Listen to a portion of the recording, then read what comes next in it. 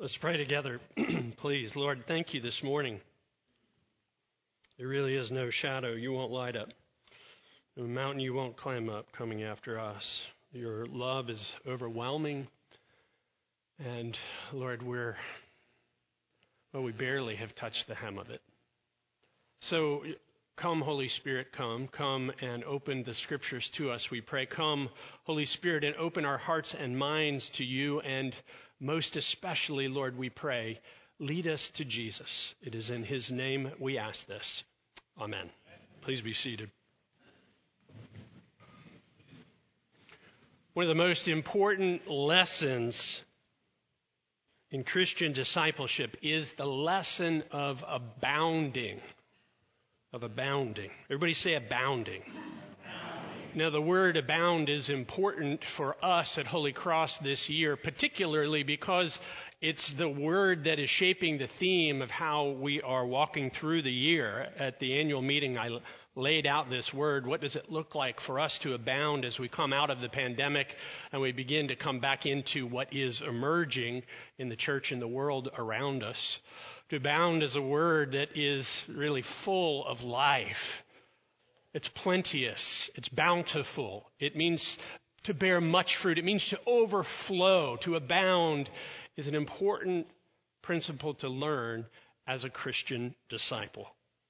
Now, God began teaching me this principle in earnest in the spring of 2001. It was sometime after Easter, and I was a curate at my first parish after coming out of seminary.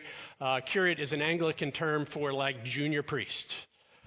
Technically, that's not what it is, but that's the way it functioned at the church where I was. I was the young priest on staff, and I was learning how to be a pastor. I was the curate.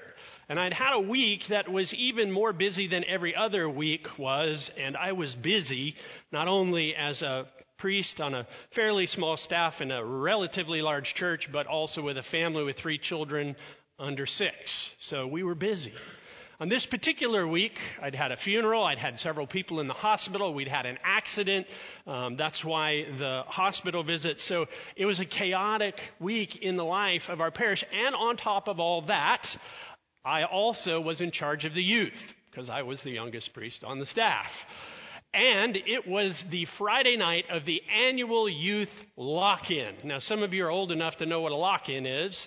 For those of you who don't know, it's an overnighter at the church, and I was responsible for it. Now, I was wise enough to bring in a friend's worship band from out of state, and they kind of carried the spiritual load, the teaching and the worship, and it was a beautiful, beautiful night. The kids were getting it.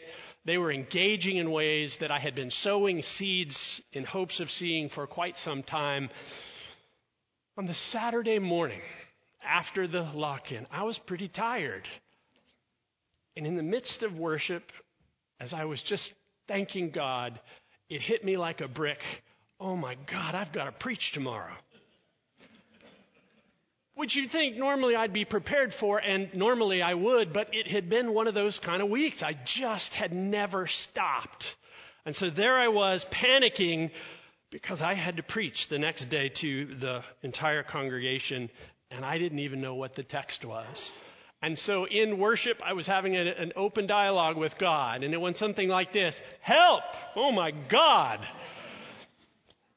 And the peace that passes understanding washed over me in a way that was palpable and tangible, and the kindness of God was present to me. And the Spirit of God whispered to my heart in the still small voice, in the way he often will speak to his children, be at peace. Be at peace. I've got this. And I just melted into the peace of God. And then he gently said, while he had me in a place of surrender, and I don't want you to preach with a manuscript tomorrow, Chris. Now, I had never done that before at that point. And in the peace of God, I said, absolutely, Lord. And then I got home. And the peace of God seemed to have disappeared.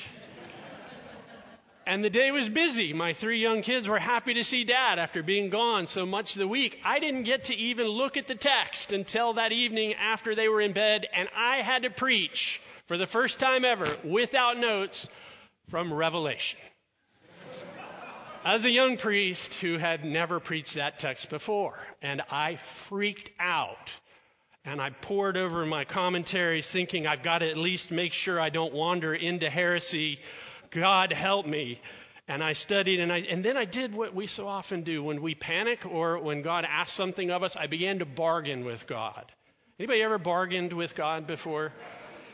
And I was like, Lord, like this morning was great, but tomorrow it's the formal services. It's the big church. It's like people don't all like me there.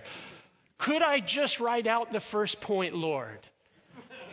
And it was as though he said, sure, let's try it.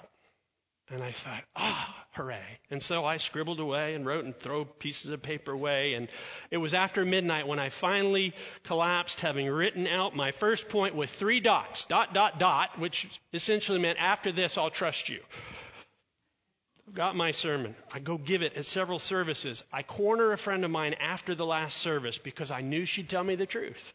She had a PhD from Fuller Seminary in biblical psychology, so she was biblically astute and she was honest, and I knew she wouldn't just say good sermon at the door. And I said to her, Beth, how was it?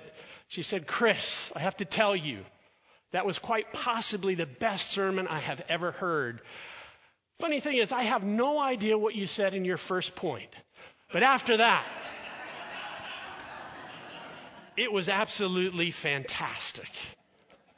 And that was when God was beginning to teach me what it is to abound, how to be fruitful, how to see overflow, how to see the plenty of God in my life. And that's a big part of what we're learning here in our gospel lesson today. We're getting a revelation of the character of Jesus, who he really is.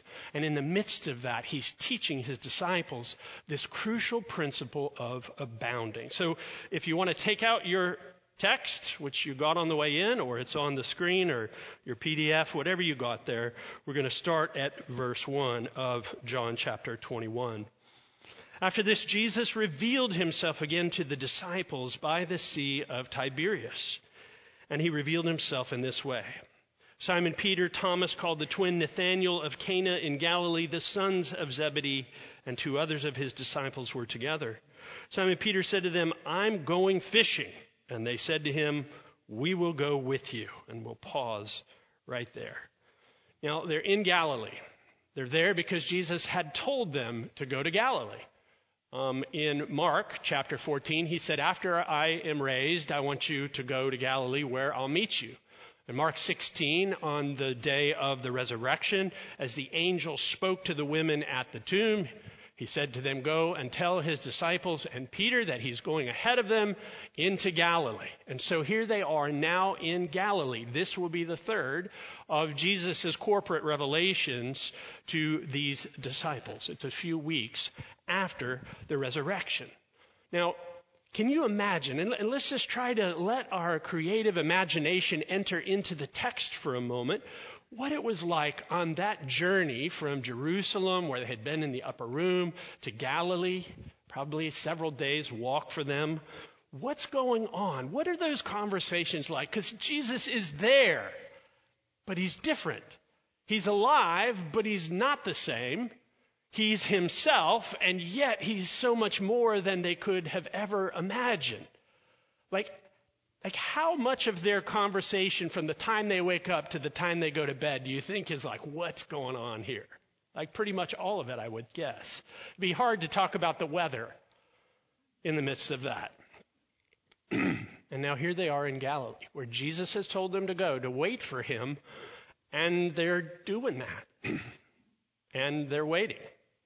And we don't know how long it is. Could be a day, it could be a week, could be a couple of weeks. Now let me just ask a quick question of you. In the midst of exciting times, how often or how well do you like to wait? How about in the midst of boring times? Do you like to wait? Generally, we don't like to even wait in the grocery store, much less think about when you're anticipating something wonderful coming that you can't quite figure out, and yet you know will be glorious in some way. These guys are normal people. In fact, they're just like us. Probably a lot of us in this room are kind of type A, or maybe at least type B+. That's how you get to live in areas like this, right? You probably don't sit around all that much. You probably tend to be doers. In fact, I know many of you, and I know many of you are doers. These guys are doers. Peter's a doer. And Peter doesn't have TV. Like, what's he going to do? Well, he's going to do what comes naturally to him. There's the sea. Let's go fishing. Some scholars, some theologians think, oh, he's abandoning Jesus, and I don't think it's that. I mean, it's debatable, I suppose. I think he's just doing what comes naturally to him. And isn't that what we do when we're waiting on God? We're tempted to do what comes naturally to us. And why is that? Because it's hard to wait on God. Why? Because he doesn't usually give us the whole plan laid out in front of us. He expects us to obey him step by step along the way, and he fills in the details as we go. And so these guys go back to what they know. They know how to fish. And they were good at it at one point in their life, though they had laid down their nets to follow Jesus. They went out, and they got into the boat. But that night, everybody say it, they caught how much? Any fishermen in the room? How much do you like going out and catching nothing? You hate it. And it costs you a lot of money if you're going out to the deep water around here. They caught nothing. Just nothing. Fishermen don't like that. Now, let's stay in the boat for a minute before we jump to the morning. There's Peter, and there's the guys, and several of them are professional fishermen. They haven't, as far as we know, done this for a while. It probably felt pretty good at first, right? The water and the salt on their hands. They didn't have lines. They're cast netting. They're throwing their nets, and they're pulling it in. They're using muscles they haven't used much for the last couple of years. This is invigorating. And then the first hour rolls by, and then the second hour rolls by, and then the third hour rolls by, and they got nothing but net. And this is not a basketball game. At what point do you think they start falling off in their enthusiasm about this whole fishing venture? Again, the text doesn't say, but I can just see one by one them kind of starting with the non-fishermen checking out, maybe laying down in the boat like, this is too much. And as the night wears on, the dawning realization that this is not working, I think 6 of them stopped. And one of them kept going the entire night. Which one do you think I think went the entire night? I think it was Peter. I think Peter probably kept going the entire night. Larry Huntsberger says, it's funny how we so often attempt to compensate for going the wrong direction by increasing our speed. And isn't that what we often do? We're waiting on God and we start to increase our speed. We can't figure out what he's up to, so we work a little harder. We're not sure what we're supposed to do, so we get anxious or we get angry, or the stuff that's truly within us surfaces and churns, and I suspect that's what we're seeing with Peter. He's working even harder as the night goes on, and then the sun begins to come up. He's discovering the beginning point of the law of abounding. Jesus said this in John chapter 15, verse 5. I am the vine and you are the branches. If you remain in me and I remain in you, you will bear much fruit. But apart from me, you can do nothing. And it is essential as Christian disciples that we get to the point where we recognize that spiritually we can do nothing apart from the presence of God in our lives. We can be busy. We can accomplish things. You might be the most successful person in the world, but you can do nothing of lasting value apart from Jesus remaining in him and he remaining in you. And they're beginning to find this out at this place. And the sun begins to come up. Verse 4. Just as day was breaking, Jesus stood on the shore, yet the disciples did not know that it was Jesus. Here he is again. He's doing his thing. He's there, but they can't quite figure out that it's him. Jesus said to them, "Children, do you have any fish?" And they answered him, "No." Hey, fishermen back there, how do you think it sounded? Do you think it was a sullen no, or do you think it was an angry no? I don't know. But I think we need to be careful that we don't get swept up into the religious fog of making these people more than people like us. They're like us. They're like you. These are not super saints. These are normal people going through normal life with an extraordinary God. And what does he say to them as the sun comes up? Children, hey, little guys, hey, boys. You think he's scowling at them from the shore? I don't think so. And the reason I don't think so is because Jesus is not interested in shaming them. Jesus is interested in them being fruitful, in them seeing him for who he really is. It says that this is now the third time he came to reveal himself, and this is how he revealed himself. And then it'll say it again at the end of the text. He revealed himself like this. He reveals himself as a gracious, kind, and good God who loves us powerfully and passionately. How do I know that? Because he went to the cross and he died a brutal death to bear your sin and mine so that we might be made new in God, so that you might be restored to the God who loves you. Children is a relational term. Children is an affectionate term. It's like the father or the mother who calls the little ones into their lap. It's like the grandparent who is absolutely delighted when their grandkids come for a visit. Children, have you caught anything? Now, you know in the scriptures when God asks questions, it isn't because he doesn't know the answer. It's because he's trying to get them to come to a point of revelation, a point of understanding, a point of recognition at where they really are. That they're coming up empty. The nets have nothing in them because they're doing this in their own strength. They've just simply practiced what we also often practice, doing life apart from God. No. He said to them, cast the net on the right side of the boat, and you will find some.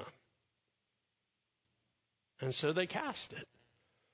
They hear the word of Jesus, not quite knowing it's him yet, but they obey what they know, and what happens? They were not able to haul it in because of the quantity of fish. Remarkable things happen when we obey the voice of God.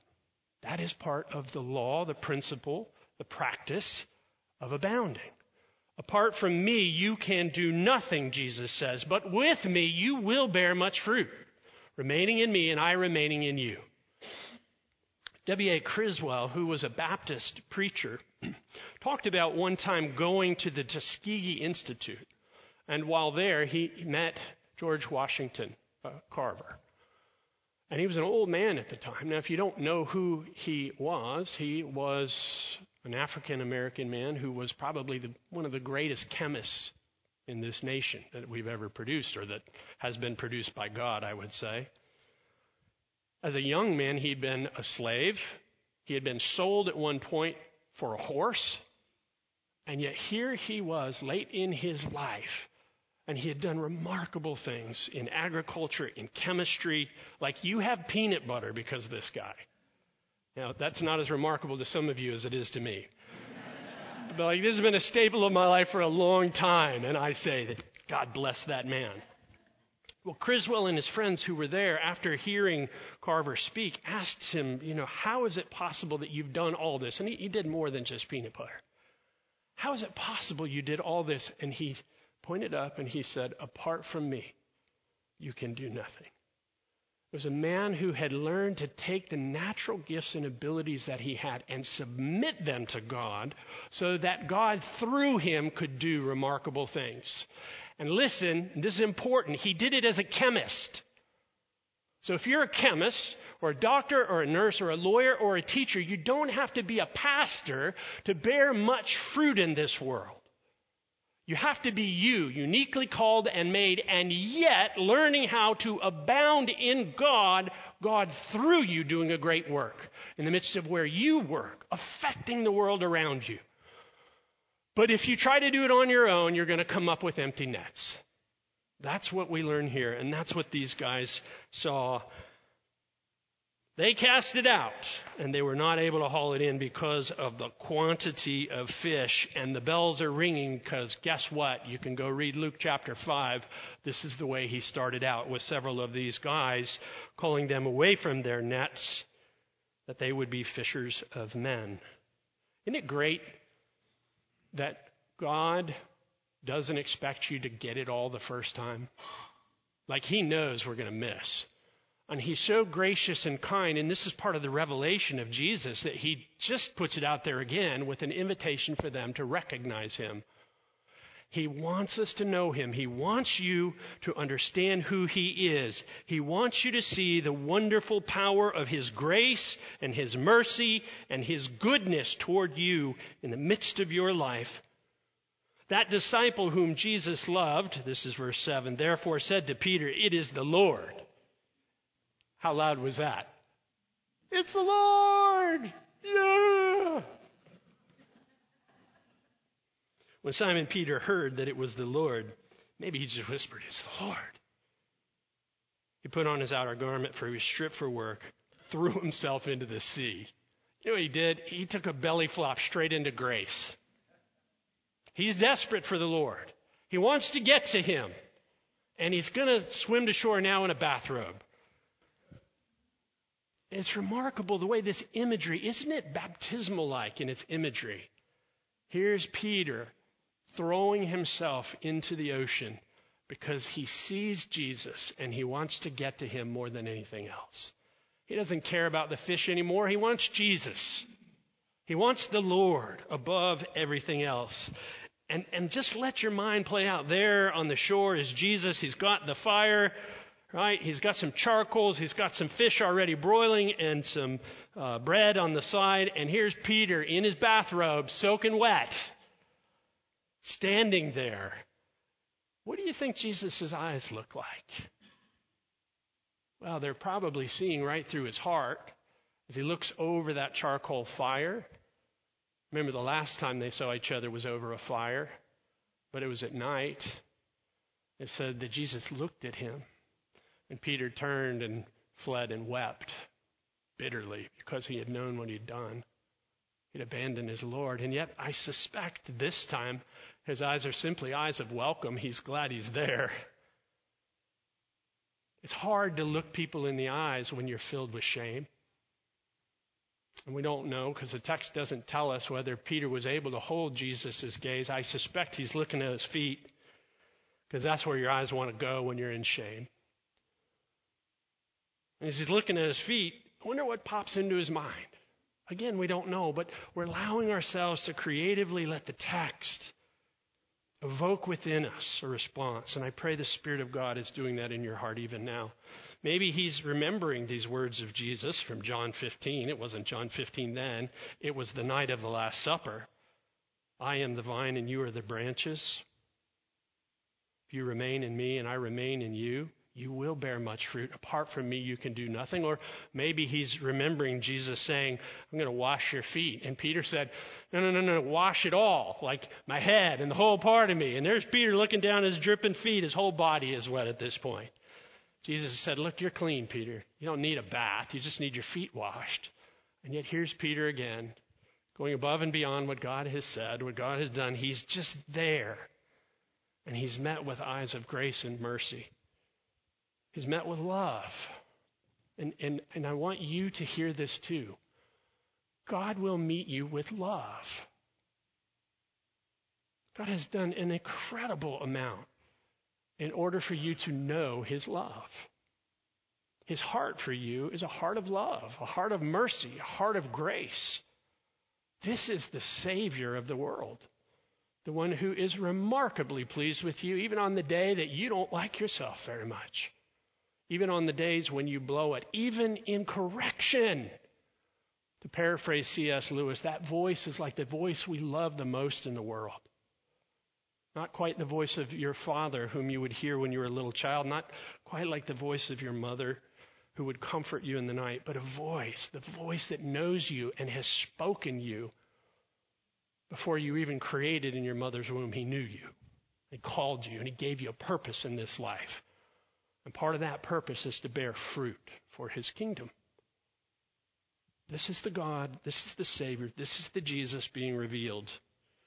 And so he says, well, come on up, fellas, and let's have breakfast. That's a paraphrase.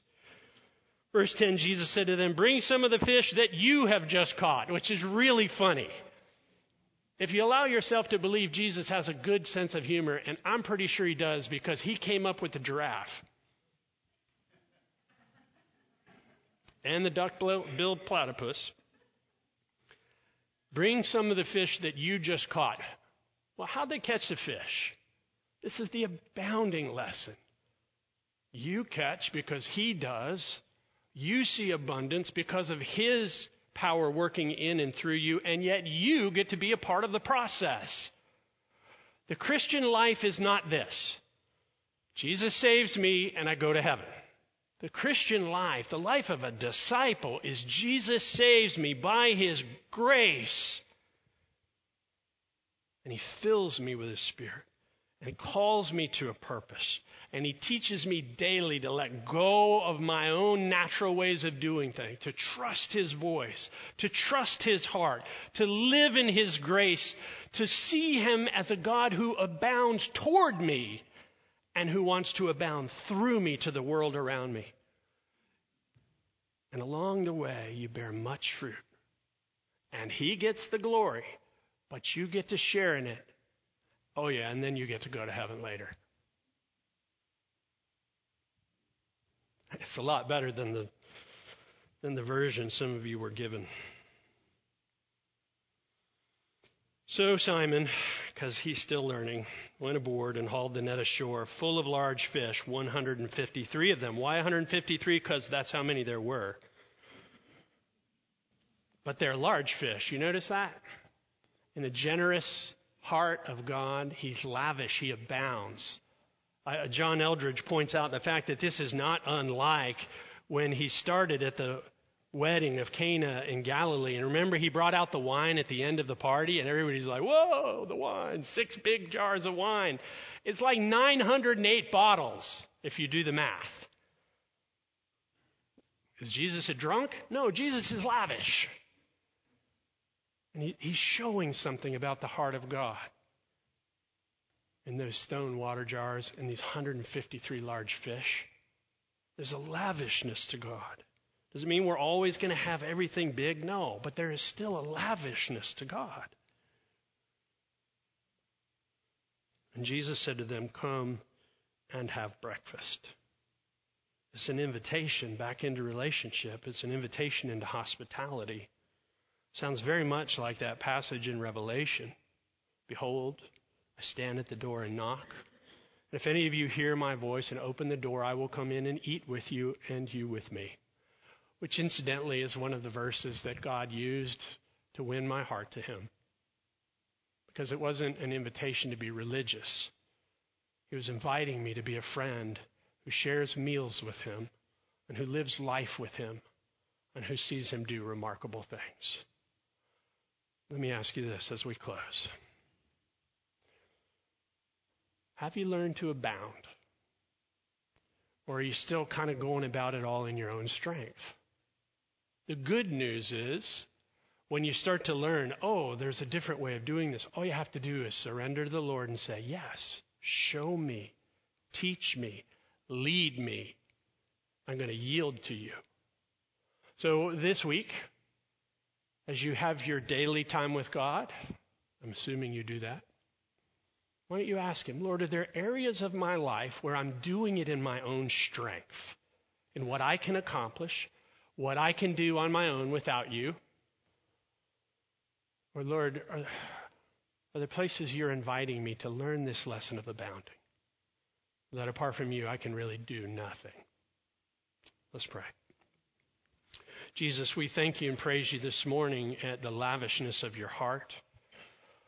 We pray, Lord, that we would learn to yield, that we would abound. We pray for Holy Cross, Lord, that we would abound as a congregation, each of our campuses. Pray, Lord, for our diocese, that you would cause us to abound as well, and that you would get the glory in the process. We ask this, Lord, in Jesus' name. Amen.